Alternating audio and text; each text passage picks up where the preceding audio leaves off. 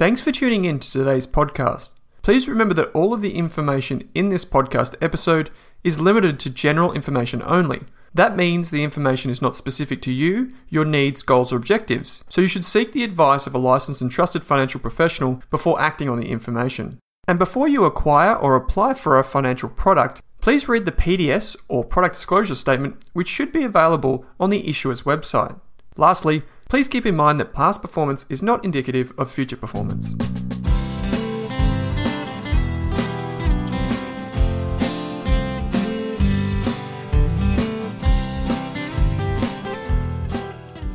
G'day, Kate Campbell. How you going? Good, thanks, Owen. Good to be back on a nice sunny Melbourne day in lockdown. Yes, it is indeed. Actually, it's a beautiful day now that I look out the window. What are we talking about today? We're talking about a topic that is very popular at the moment in our Facebook community and in various other Facebook communities that I have a bit of a lurk in, which is brokerage accounts. And I think that people are more interested now in what brokerage account to choose almost than what ETF to buy, which is quite fascinating. There seems to be a shift in the questions because there's so many different options now and people are just sort of really wanting to explore and do their research, which is fantastic. But I thought it would be really good today to talk about all the things that we would think about when picking a brokerage account, what matters to us, what matters to other people, what are some of the comparison points, and then we're going to do a second part episode where we're going to overview some of those key platforms that everyone's tossing up between at the moment, like Stake and Superhero, Perla, Self-Wealth, ComSec, Vanguard, Personal Investor, and give an overview of each of those platforms, maybe some of the key differences that you might be looking out for. So 2 parts. First part is we're going to answer some questions like which brokerage account might I consider if I don't want to trade that often? And just a comparison between platforms like Raise and brokerage accounts. And we're just going to, in this episode, go through the kind of what are brokerage accounts and what are the risks and some of the benefits of using a brokerage account. So this one's a primer and this one is essential before you get on to the next one, because this one's going to tell you how you can analyze the list of things that we cover and brokers that we cover in the next episode. So this is going to be pretty rapid fire. We're going to be pretty concise if you want to learn more. We've done heaps of other episodes. Kate's done a fantastic article to go along with this, which also links into our other episodes on things like robo-advisors, which are slightly different, similar, not the same. So, Kate, first of all, why do we need a brokerage account to buy shares or ETFs? Yeah. So in Australia, and I think pretty much every other market, you can, but we won't get into that. To buy a share or an ETF, you need a middle person to help you with this transaction. And so instead of me saying to Owen, can I buy your, I don't know what ETF Owen has, maybe his A200 ETF off him, and we'll agree on a price between us. I'll give him some cash. He gives me the shares, which you can do in a way through sort of an off-market transfer, but that's not very common. What we do is we get a brokerage account, and that helps us facilitate that transaction. So instead of me having to find a buyer or a seller for the shares or ETFs I want to buy, it just matches me up magically through technology with a buyer or a seller. So I don't ever know if I'm buying Owen's shares or ETFs. It just happens through the system, and all of the cash transactions are done on your behalf and the settlement. And so the broker really manages the whole transaction between you and another party, whoever that is. And it might be multiple parties. So when you place an order, you might get 1 unit from this person, 1 unit from this company, just whoever's selling, and it just matches it up and helps run the marketplace efficiently. Is that, I don't know, that's a really bad explanation, but no, it is. It's a good one. So I think you used an example of having a farmer's market, right? Where the difference between a farmer's market where you're going around to different stalls and buying and selling is that on the stock market, you're not necessarily buying from the stalls, you're buying from everyone else who's already at the market and who might. So if they've already bought apples from the stall down in there and you want apples, you actually place your bid in the market, and that other person is who you're actually buying from. You'll never know who they are, but you're buying it from them. There are occasions when you do buy apples directly from the stall or the company, and that's when they do capital raisings. So they initially list. That's it. And so what happens is the stock market as in the ASX here in Australia, or the NASDAQ, or the FTSE in London. These are the stock exchanges, and they run the whole marketplace. But typically what happens is there's someone along with you called your broker, and they are the ones that speak to the other person's broker and make the deals, and they have to be approved by the stock exchange. So if you bring one of these partners to the farmers market, they have to be approved by whoever runs the farmers market. And like, that's a simplified version, but it gives you an idea of the differences between a traditional marketplace and one that, you know, is run online for the stock market's purpose. Because you can just think about how chaotic it would be if there weren't brokers and everyone was, if I wanted to buy some shares in Telstra, I'd have to go and find a buyer. And how do I know who has Telstra shares? Would I just have to knock on people's doors to find out? And well, they used to do that, right? Yeah. Like in the old days, they used to have people in the room. They were brokers. Yeah, but they would say, you hey, see on do you own social some media? of these shares? Yeah. Can I have some of them? Or and that's what they do. And they'd have there was this thing called a chalky. That was like typically young boys or girls who were standing up on the next level up on a big chalkboard and writing the latest price for BHP. So everyone down below in that chaos down below could decide if they were, what's a fair price to pay? What's the current price? Oh, you've got BHP shares? I'll buy them from you because the price is up there and I want them. And yeah, to your point, it would be chaotic. And it does. Yeah, especially with the millions of Australians that are investing nowadays. To make it transparent and easy and efficient, having a broker is really important. And they're a great part of the marketplace to make things easier for you. Have all your holdings in one spot. You can see at any moment what your portfolio is worth, what your shares and ETFs are valued at. So it's a very transparent, I think, way of doing things in most parts. Yeah, it is. And it's efficient, right? This is for, you know, in developed markets, it's a very safe way. It's very highly regulated.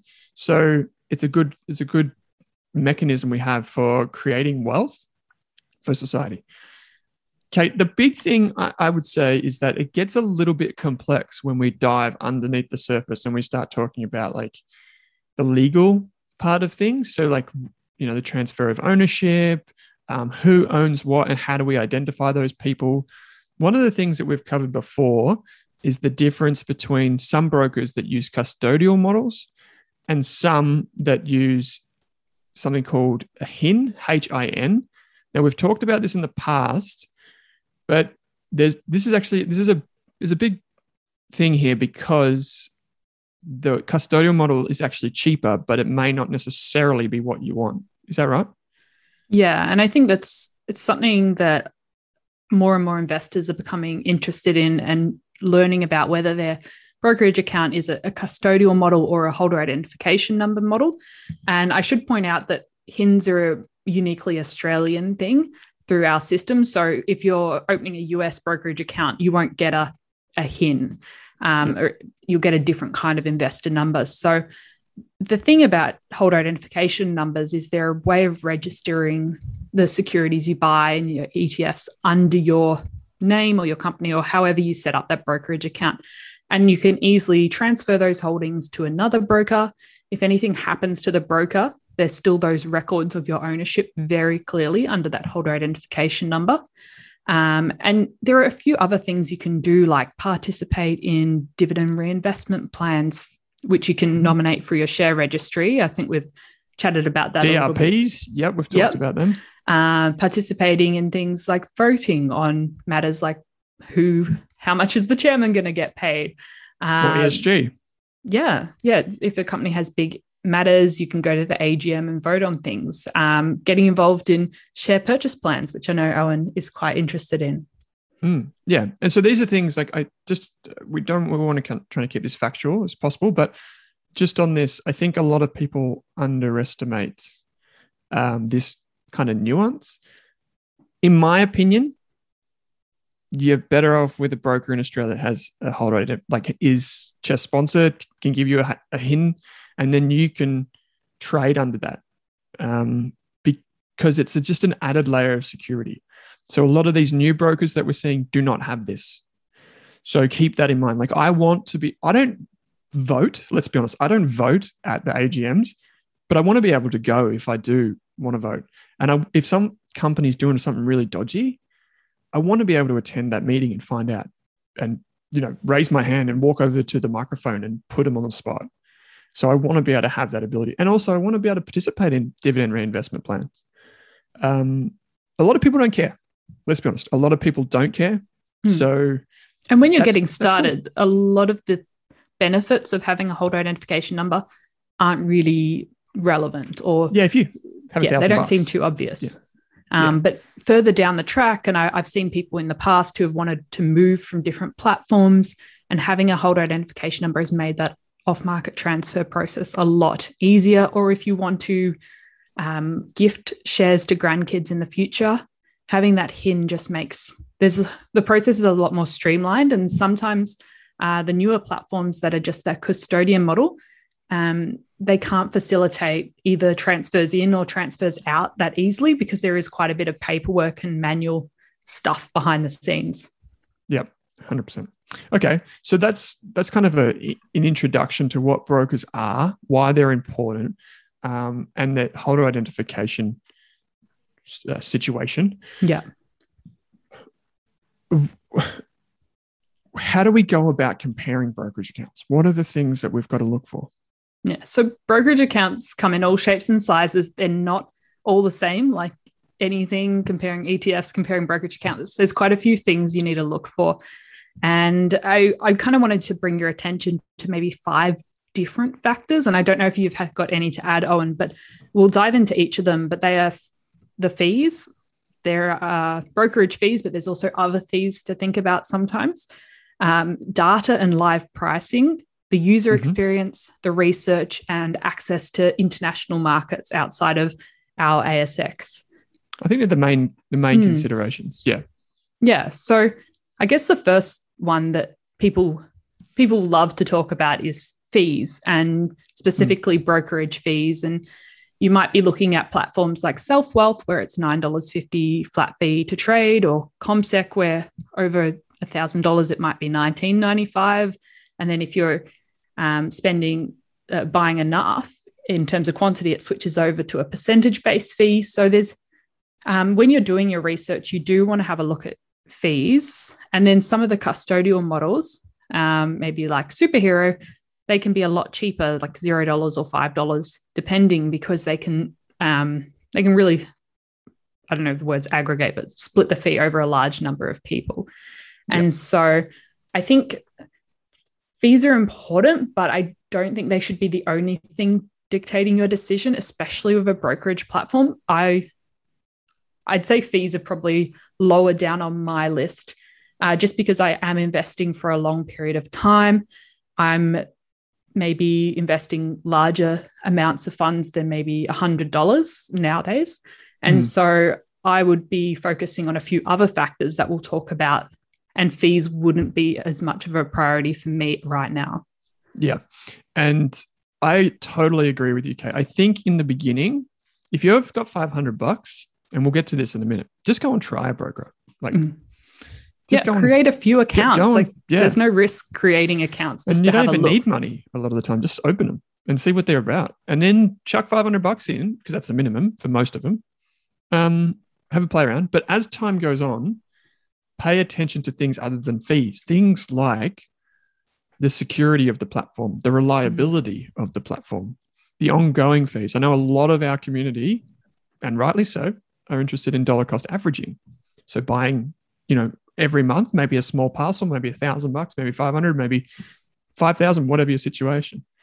And so, yes, fees are important, but there are other things to consider too, like how easy it is to invest and those types of things. One of the things, Kate, which we just call out for the fee section, is the brokerage fee. The brokerage fee is what you pay when you buy and sell. That's automatically taken out. If it's $9.50, you might place a trade for $510. And then you get $500 worth of shares. That's an example. Yeah. And it's worth noting you get stuck with the brokerage fee on the way in and on the way out. Good point. Yeah. The other thing is that what we just talked about, holder identification numbers, if your broker provides that and it's CHESS sponsored, you will probably pay a little bit more in brokerage fees. The ones that can do it for below $9 are those ones typically that don't offer that service. But a lot of brokerage accounts also offer introductory rates. So, like 5 shares for free, 5 trades for free, those types of things. So you can take advantage of those too. Okay. So next thing, and also in fees, just they don't happen as much anymore. And sometimes they're more relevant to international accounts, but there's inactive account fees that sometimes pop up on some of the larger platforms. So that's if you haven't traded for 6 months on this international account, you might be charged a set fee. Like an account keeping fee. Yeah, just because brokerage platforms make money by you trading. So if you haven't made any purchases or sales for a whole year, they're not making any money off you. So sometimes they do hit you with a fee there. There also may be fees, as we'll talk about a little later with the international platforms for foreign exchange transfer, like you would pay for other things, but they do vary depending on the platform for moving your Aussie dollars into US dollars to buy US shares, for example. And some of the larger platforms do have add-on packages for like premium research or premium data or things like that. So depending on what you want, have a look at that when you're researching as well. Yeah. So there are a bunch of other fees. Personally, I would avoid any broker that charges a meaningful account keeping fee. There is one in Australia that I kind of like the broker. They do charge a very modest fee. But, fees are inevitable. The broker has to be incentivized, right? One way or another, they have to be a sustainable business. If they weren't charging a fee, I would be concerned, but it doesn't necessarily have to be a fee that is ongoing. Because if you're a long-term investor and you don't invest all that often, you shouldn't pay as much as someone that's trading all the time, right? Like you should be incentivized not to trade, I think. Anyway, so the next point, so fees were number 1. Number 2 is data and live pricing. This is something that a lot of people don't understand, Kate. Can you explain what this means? So the Australian Stock Exchange controls access to data. And I was having a look through their website the other day, and on their data and pricing page, they have a very long PDF. It's huge. About 1,000 different options of data packages and so many variations that brokerage companies like Self-Wealth or Superhero can pay for. And the more data and the more current the data, the more expensive. So some of the smaller platforms may have a delay in the data you see up to 20 minutes, or they might not be able to give you as much in terms of ASX announcements or things like that, because that costs a lot more money. And if you're trying to keep the costs of brokerage really low, you may not be in a position to pay for the premium data package from the ASX. And so some of the platforms, and it's worth, they should have in their FAQs somewhere on their brokerage platform how current the data is. And sometimes it does say there's a 10-minute delay on the data you see on our website or in your portfolio. And that means that the share price may be showing up in your portfolio as what it was 20 minutes ago. And so if you're not investing or looking at a brokerage account on a daily basis, which is probably what we're advocating, it might not matter as much. But if you're someone who is more actively investing, it may matter a lot that you're getting the most accurate price possible, because a lot can change with shares in 20 minutes. Yeah. And some brokerage accounts, if you trade a lot, this is how they incentivize you. If you trade a lot, meaning that they get a lot of income in brokerage revenue, they will offer you like free live pricing, because then it incentivizes you again to start trading more and more. So I think that the distinction you might want to draw when you test out these platforms is when you have like a watch list, or you just are browsing for a company in your brokerage account, that may be 20 minutes delayed, which is standard. But when you go to the order page, you may see the latest price, or at least you should. So then you can make an informed decision of what it is, but it will be very limited. So there can almost be 2 prices that you see, and you just want to know which one's the latest, because if you place an order at, say, $10, that's what you want to pay for your shares, but you're looking at 20 minutes ago prices, it may have been, it may have completely changed. So it may now be $9.50, at which place you want to place the order at $9.50, not at $10. So keep that in mind too. And even announcements. I mean, most of the larger platforms will have all the announcements coming through, and you can have alerts coming through from when a company announces a new contract or something to the market. But some of the smaller platforms may not have that data. It might not be as up to date as well. So depending on how important that is to you. And of course, you can always go directly to the ASX website to get the most up to date announcements there. For sure. Okay, so let's move on to the number 3, which is user experience, UX, UI, however you want to frame it. GUI is what I heard it called the other day. So user experience, Kate, why does this matter? And can you just kind of fill us in on like maybe who does this well and who doesn't? Yeah, I think the user experience does matter in terms of you want a platform that's simple for you to use, that you can understand. Some of the newer platforms are becoming much more educational focused. So they'll have little icons that pop up next to terms on the website. When it says price, you can hover over that and see what that means. And depending on if you're a new investor, you probably want to play with some of the simpler platforms to start with, because if you dive right into CommSec or NAB trade, you can kind of get lost because there are just so many things. And suddenly it's talking about options and warrants and margin loans, and you're just getting completely confused. So some of the smaller, newer platforms like Self Wealth and Perla and Superhero keep it really simple and focus on trading rather than all of the other products that some of the large brokers offer. But so I think user experience is important, and also keeping in mind that if you do want an app for your brokerage account, if you want to be able to easily buy and sell on your phone, not all of the companies have great apps or have apps. So that's something you should keep in mind as well, especially if you don't have a computer or you're going to be traveling a lot. I wish. Yeah. So having it on your phone, I know some of my family members, they don't really even use a computer for their trading, and they'll just use their phone all the time. I mean, come to think of it, I place most of my orders through my phone as well. So you've always got the browser version, but if an app's important to you, that's something you should keep in mind. Yeah, I find that you want to be careful here too. Investing can be a pretty serious thing. So we make it pretty lighthearted and fun, which is what we're trying to do to make it accessible to everyone. But at the same time, it's a pretty serious thing. So sometimes some of these brokers, yes, they can have fantastic software engineers and designers, but sometimes what their actual incentive is to make it so easy for you and get you kind of gamified in their process that they make it too easy for you.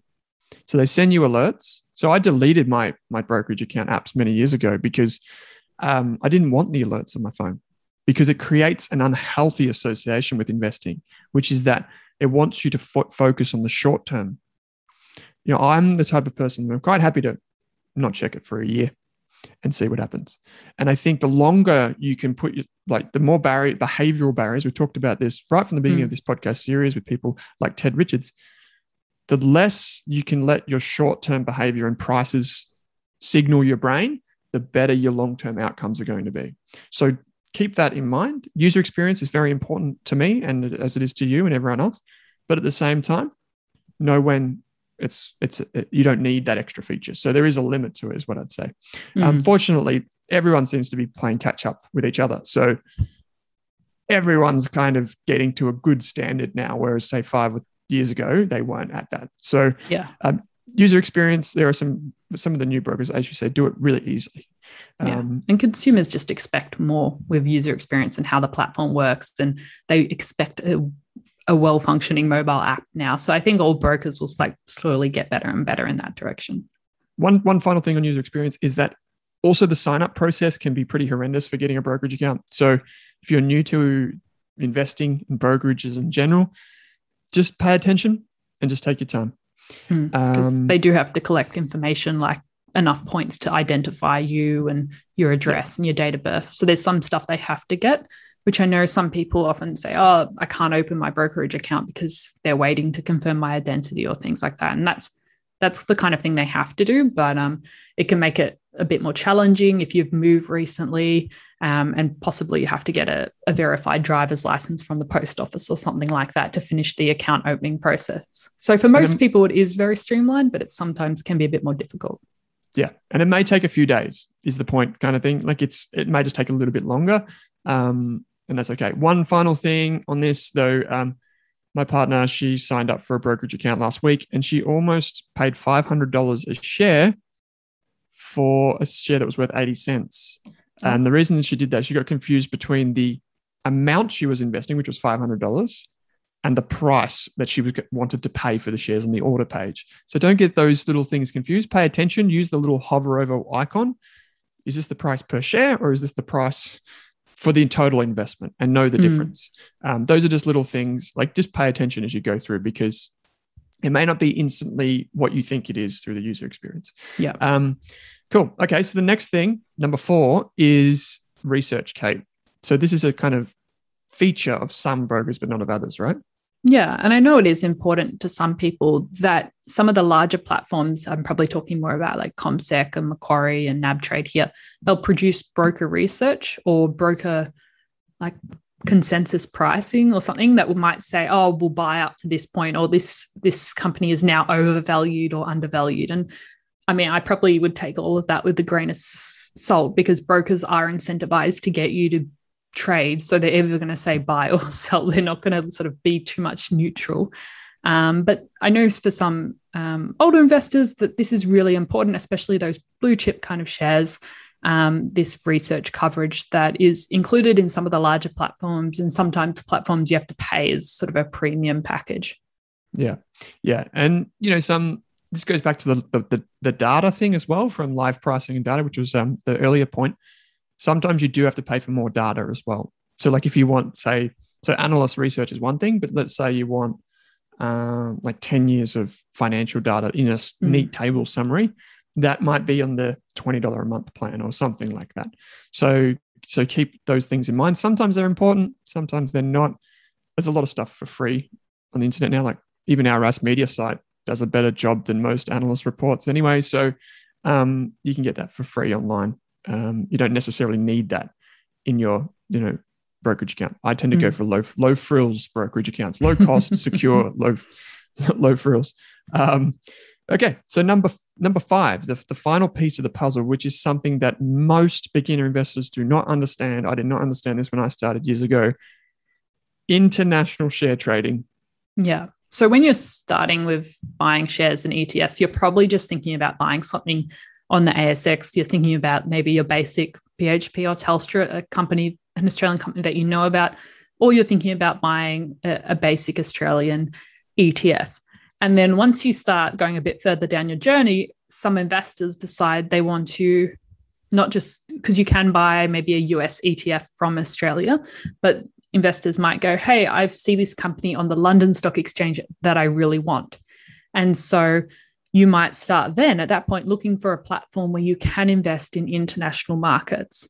And so that sort of adds an extra layer of complexity. But some of the large platforms like CommSec and international brokers and NabTrade, ANZ, they have partnerships with sort of overseas firms as well. So you can trade, because nearly every company has their own stock exchange. Sometimes they have multiple, like in the US. And so you'll have the ability to sort of, once you have maybe a CommSec brokerage account, for example, it's quite straightforward then to open a international trading account. But there's all sorts of fees and costs involved there for accessing different markets. You've got to transfer currency, and it does add some complexity to the issue. Yeah, I can speak from firsthand experience that the CommSec International platform is horrendous for user experience. It is out there as bad. So, but that's just one example. The international side of things. So if you go into Google and you try and find, if you Google company name and stock, so Facebook stock or Amazon stock, what you'll see in Google is like, you'll see the ticker code. That's that thing that identifies which share it is. So in Facebook's case, it'd be FB. In Amazon's case, it would be AMZN for Amazon. But before that, there's another thing, and it's got like NASDAQ, NASDAK, NASDAQ, or it might have, if it's a bigger company, it might have New York Stock Exchange or something like that, NYSE, or if it's in London, it might have FTSE, which means FTSE. If it's in Europe, it could have anything. So the point here is that some of the companies that you may want to invest in and some of the brands that you know may not be Australian companies. So the way you access them is you still use a broker here in Australia, but it has international trading functionality. And as Kate said at the top of the show about HINs and custodial models, it's a different like regulation overseas and a different system.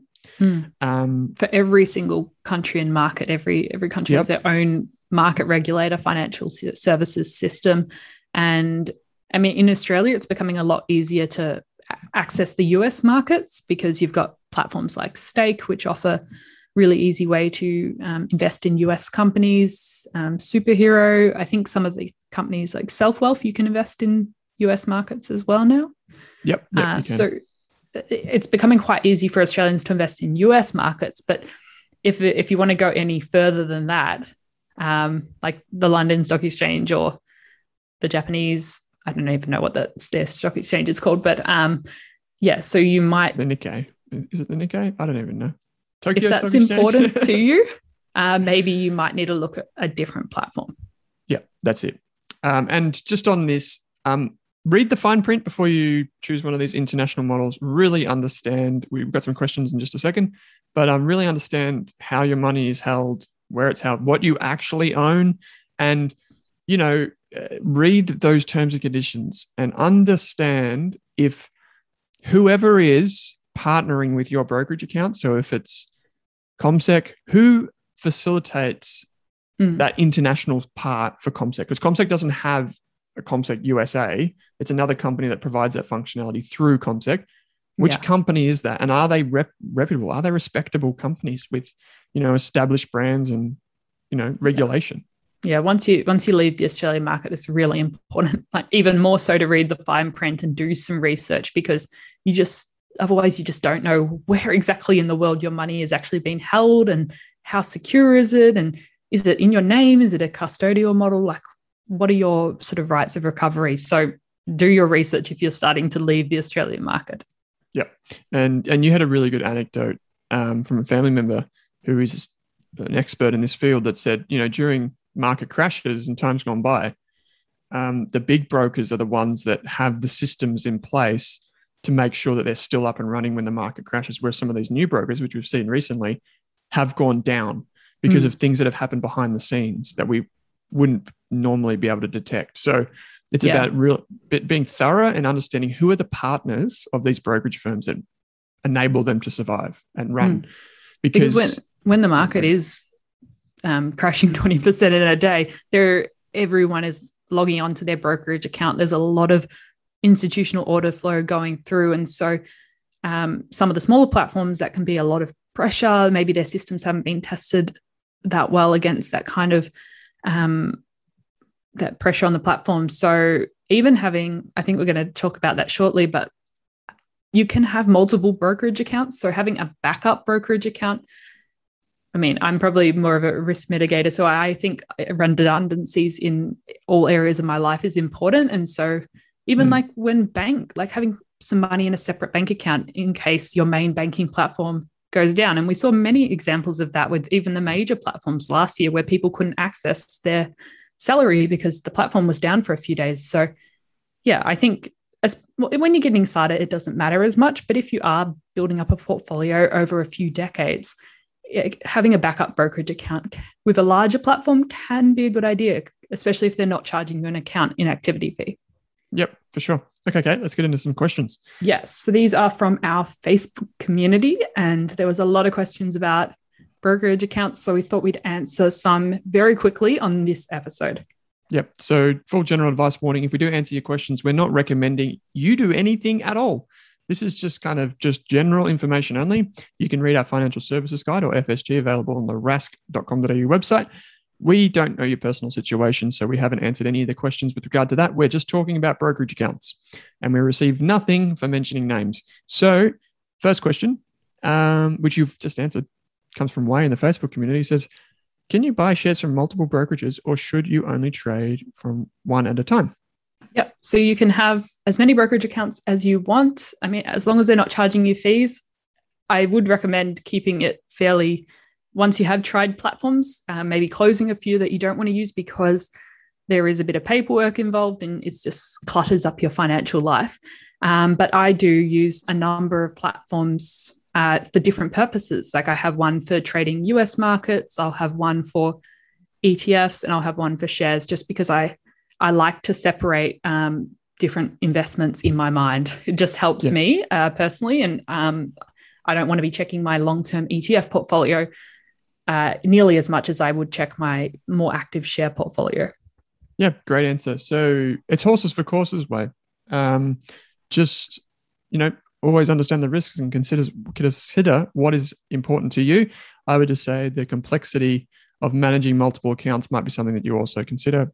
It's very... one thing I should mention, I ran into last year at tax time. If you have the same ETF in multiple brokerage accounts under different HINs, it can get a bit confusing when your accountant and the ATO is trying to work out, because you receive maybe dividends from the ETF, but different amounts from different accounts. So it just gets a little bit confusing. So try not to double up on holdings in different accounts is my little tip for the day. Yeah, cool. Sounds great. Nicole asks, what's the difference between a brokerage account and an investing platform like Raise? I'll just jump in on this one. Raise is more of a do-it-for-you approach. So Raise and Robo-Advice, go back and have a look at our Robo-Advice episodes, or have a listen, I should say. They're really good. So, they're platforms where you put the money in and those things kind of happen for you. If you pop the hood on something like Raise, you would see that it's kind of a different model. Whereas, it's more like, in my opinion, Raise is more like a fund manager, because it invests your money for you and it invests in ETFs. Whereas, say, a brokerage account is kind of one where you do it yourself, and a lot of the times you own the individual things underneath. So there are different robo-advisors out there that do allow you to own the thing that's actually inside the platform, but they're not as common as you think. So go back to our robo-advice episode. And I know Raise has introduced options this year for customizing your portfolio, but it's still sort of within a set list. You can't just buy and sell anything you want. And there's also an account keeping fee to keep in mind. So people like using Raise or some of those other smaller platforms to get started and get comfortable, and then maybe move across to a different platform, or keep the Raise going and start to invest in a brokerage account directly once they're a bit more comfortable with ETFs and shares. Yep. Roger from the Facebook community asks, best brokerage account for ETFs if investing regularly. Costs can add up pretty quickly. Yeah, Roger, we can't tell you what you should do, even if you're investing in ETFs. But what we can say is that we get it. Yeah, the fees add up. If you're putting $500 in and it's costing you $20, not that it is, but if it's costing you $20, that's a big percentage of your investment going just to fees. So we say save up chunks if you can. So save up bigger amounts. So just put it in your offset account or your savings account, $1,000 or $2,000 at a time minimum, probably is what I'd suggest.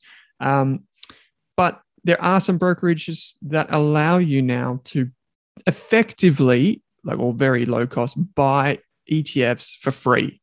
So it's Perla is the newer, more new age kind of brokerage account, and that allows you to buy select ETFs if you hold them for a year without paying the $9 brokerage or $9.50 brokerage. Vanguard's personal investor service, which is also a new one, which has undergone some changes recently, that allows you to buy their managed funds, which are very much the same as ETFs, for no fee, but there is an account keeping fee, and there is also the fee for the actual fund itself, just like any ETF or fund. And finally, then you have things like that are fixed brokerage accounts, a fixed level brokerage, which is low cost, like Self-Wealth. These are just some things to consider, but always check the PDS and read the terms and conditions. Even if you're an infrequent investor, maybe it's even more reason to check the details before you kind of sit and forget. Yeah. And I think that's like, when you're getting started, you might be playing with $500, but once you've become more comfortable with investing and you have a strategy, and maybe you've kind of worked out your budget and everything, it might be something you do every 2 or 3 months once you've accumulated, as you said, $1,000 or $2,000 or $3,000 to keep those costs down, especially if you're investing for a long-term horizon. Just because if you want to use a platform that issues a holder identification number, the costs can only go down so far right now. So you may have to just sort of come to terms with the fact that every 2 months you have to pay your $9.50. Yeah. This is a good question for you. Scott asks, currently with a broker NAB trade, no problem with their service, but just curious, if he was to switch to another brokerage platform, how does an investor go about doing that? Is there some sort of mechanism that allows investors to switch from one platform to another? Yeah. So as we mentioned earlier, with the holder identification number, it does give investors flexibility to move their holdings through an in-specie transfer from one holder identification to another. Sometimes you can do it with custodians, but it just depends on the platform. I would definitely check before you do anything there. And so you can fill in a form, or some of the larger platforms have even started to digitize this process, and you can kind of go through the account and nominate the HIN and which holdings you want to transfer. And there's often a fee. Maybe some of the larger platforms absorb the fee. It just depends. But you can quite easily, if you're willing to pay the fee and do the paperwork, move holdings from one platform to another. But definitely think before doing it. It's a good idea to consider the tax implications of doing it the other way, which is some people just sell their shares and then go and buy them again in another brokerage. That might incur tax, whereas in specie, if it's done correctly, can just be a simple swap, because you still have the beneficial interest. You still own them. They've just gone you're just holding them somewhere else.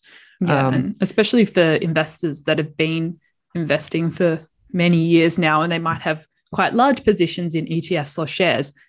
As you mentioned, you might have found a lower cost platform. Someone might be moving from a larger platform to something like Self-Wealth, and the in-specie transfer does allow them to not reset their cost base, and so they don't incur a tax event, as long as the entity you're moving one holding to the other holding is exactly the same. Yep. And also just keep in mind that if you do a transfer of shares, that the new broker might not know what you paid for those shares. So if you go to record tax in a few years, you want to make sure that you're tracking what your original cost was. So if you use something like ShareSite, which is a portfolio tracking tool, or if you just log into your own brokerage, your old brokerage, take a snapshot of what you actually paid and the costs that you incurred in buying those shares. That's to work out your tax later on. You can do that. And especially if you've been dollar cost averaging into an ETF and you have maybe 30 purchases of this same ETF over a decade, it is super important that you keep those records for tax purposes at full stop. And then especially if you are moving platforms, because it will just, it won't keep that transaction history. Yeah, I'll just lump it all into one. So yeah. Because it will, in the future, your future self will thank you for having that screenshot. Okay, so Andrea from the Facebook community, this is, I believe, the last question we've got. Yes. Andrea asks, and she's in the RAS Facebook community, I'm generally happy with my ANZ international brokerage account because I trade infrequently, so not very often. However, there is an international company I want to invest in on the Madrid Stock Exchange, which is not covered by ANZ or ComSec. Is there any other account that I could use? Yeah, maybe I'll take this one. So, Andrea, you could find another broker. There's one called Interactive Brokers, or IB. There are minimums to, as far as I'm aware, to use IB. They do take their pound of flesh, in my experience, from the research I did a few years ago. As in, they like to charge the fees. You could maybe use. You could check to maybe see if some of the other big brokers have an international account that covers Europe. Some of them would, but I just want to emphasize one point here, which is that if you don't completely understand what's going on and what you own, how you own it, the taxes, the fees, the currencies, what would happen if that entity that holds your shares, something were to happen to it, just think twice is what I'd say. I'm not saying do it or don't do it. Just really read the T's and C's. Make sure you understand. Some brokers say we offer access to 20 markets, and that would be like air quotes, access to 20 markets. But really what you're getting are not shares. They might be like some sort of weird contract or some like indirect interest in a share, and they hold it in a different structure. Don't mean to be a doomsayer here or really negative, but I just want you to understand that there are risks involved in investing internationally. And if you want to go, if you're trying to go outside of the ASX, maybe the NASDAQ, the NYSE, sometimes it's quite easy to access the New Zealand market, maybe the London market, but outside of that, it starts becoming a lot more complicated, especially if you want to access some niche European or Asian markets. A lot of brokers just won't bother because the demand's not there. So it doesn't make sense for them to offer access to those markets. and you can end up overcomplicating your life. So maybe even just like possibly an ETF can give you exposure to that company, or you can find similar companies in different countries or different ETFs so you can get exposure to that thing that you're interested in, just in a slightly different way. Yeah. There was a company from Italy that I wanted to invest in years ago. It's a great company, does like laboratory testing. Love it. Really interesting business. But I just made the decision that it was too hard. It was too hard. And there's another company in Canada that I'd love to own shares in. It's too hard. I just can't do it. But one thing that some of the big international companies do, even if they're from China, Europe, Australia, wherever, is they put something on the American Stock Exchange called an ADR, which stands for American Depository Receipt. It's not quite a share, but it kind of is.